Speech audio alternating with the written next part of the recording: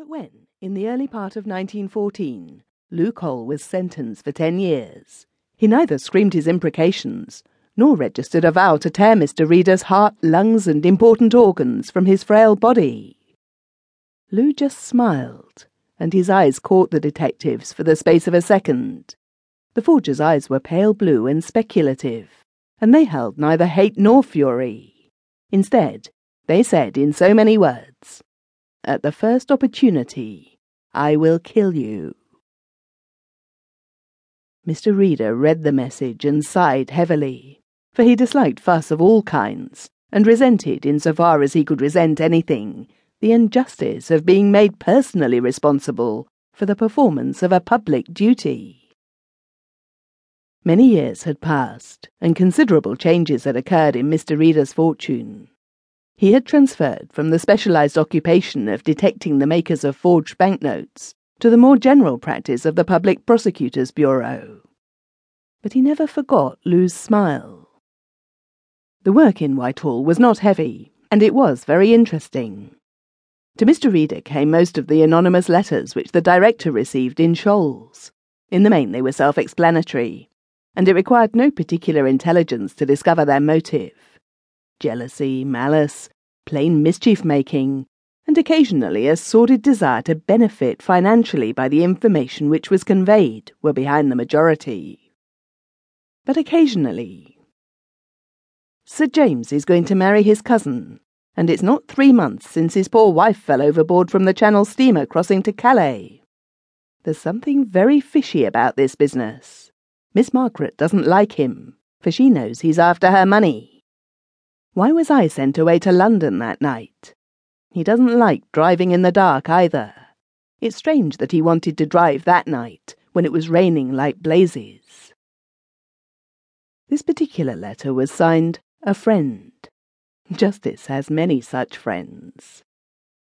Sir James was Sir James Tithermite, who had been a director of some new public department during the war, and had received a baronetcy for his services.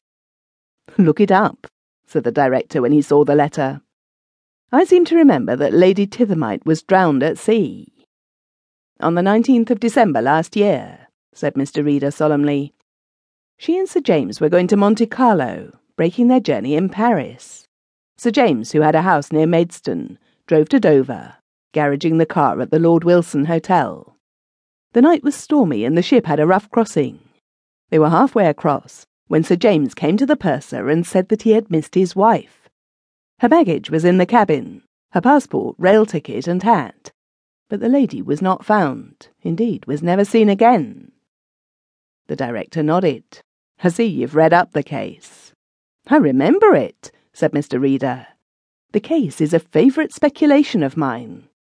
Unfortunately, I see evil in everything, and I have often thought how easy. But I fear that I take a warped view of life. It is a horrible handicap to possess a criminal mind." The director looked at him suspiciously. He was never quite sure whether Mr. Reader was serious. At that moment his sobriety was beyond challenge. "A discharged chauffeur wrote that letter, of course," he began. "Thomas Dayford of 179 Barrack Street, Maidstone," concluded Mr. Reader.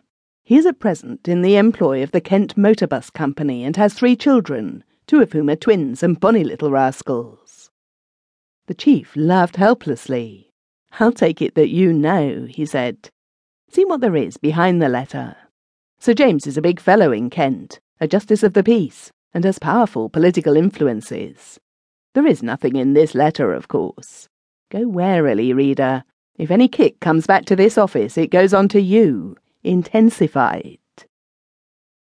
Mr. Reader's idea of walking warily was peculiarly his own. He travelled down to Maidstone the next morning, and finding a bus that passed the lodge gates of Elfrida Manor, he journeyed comfortably and economically, his umbrella between his knees. He passed through the lodge gates, up a long and winding avenue of poplars, and presently came within sight of the grey manor house. In a deep chair on the lawn he saw a girl sitting, a book on her knees, and evidently she saw him, for she rose as he crossed the lawn and came towards him eagerly. "I'm Miss Margaret Leatherby,"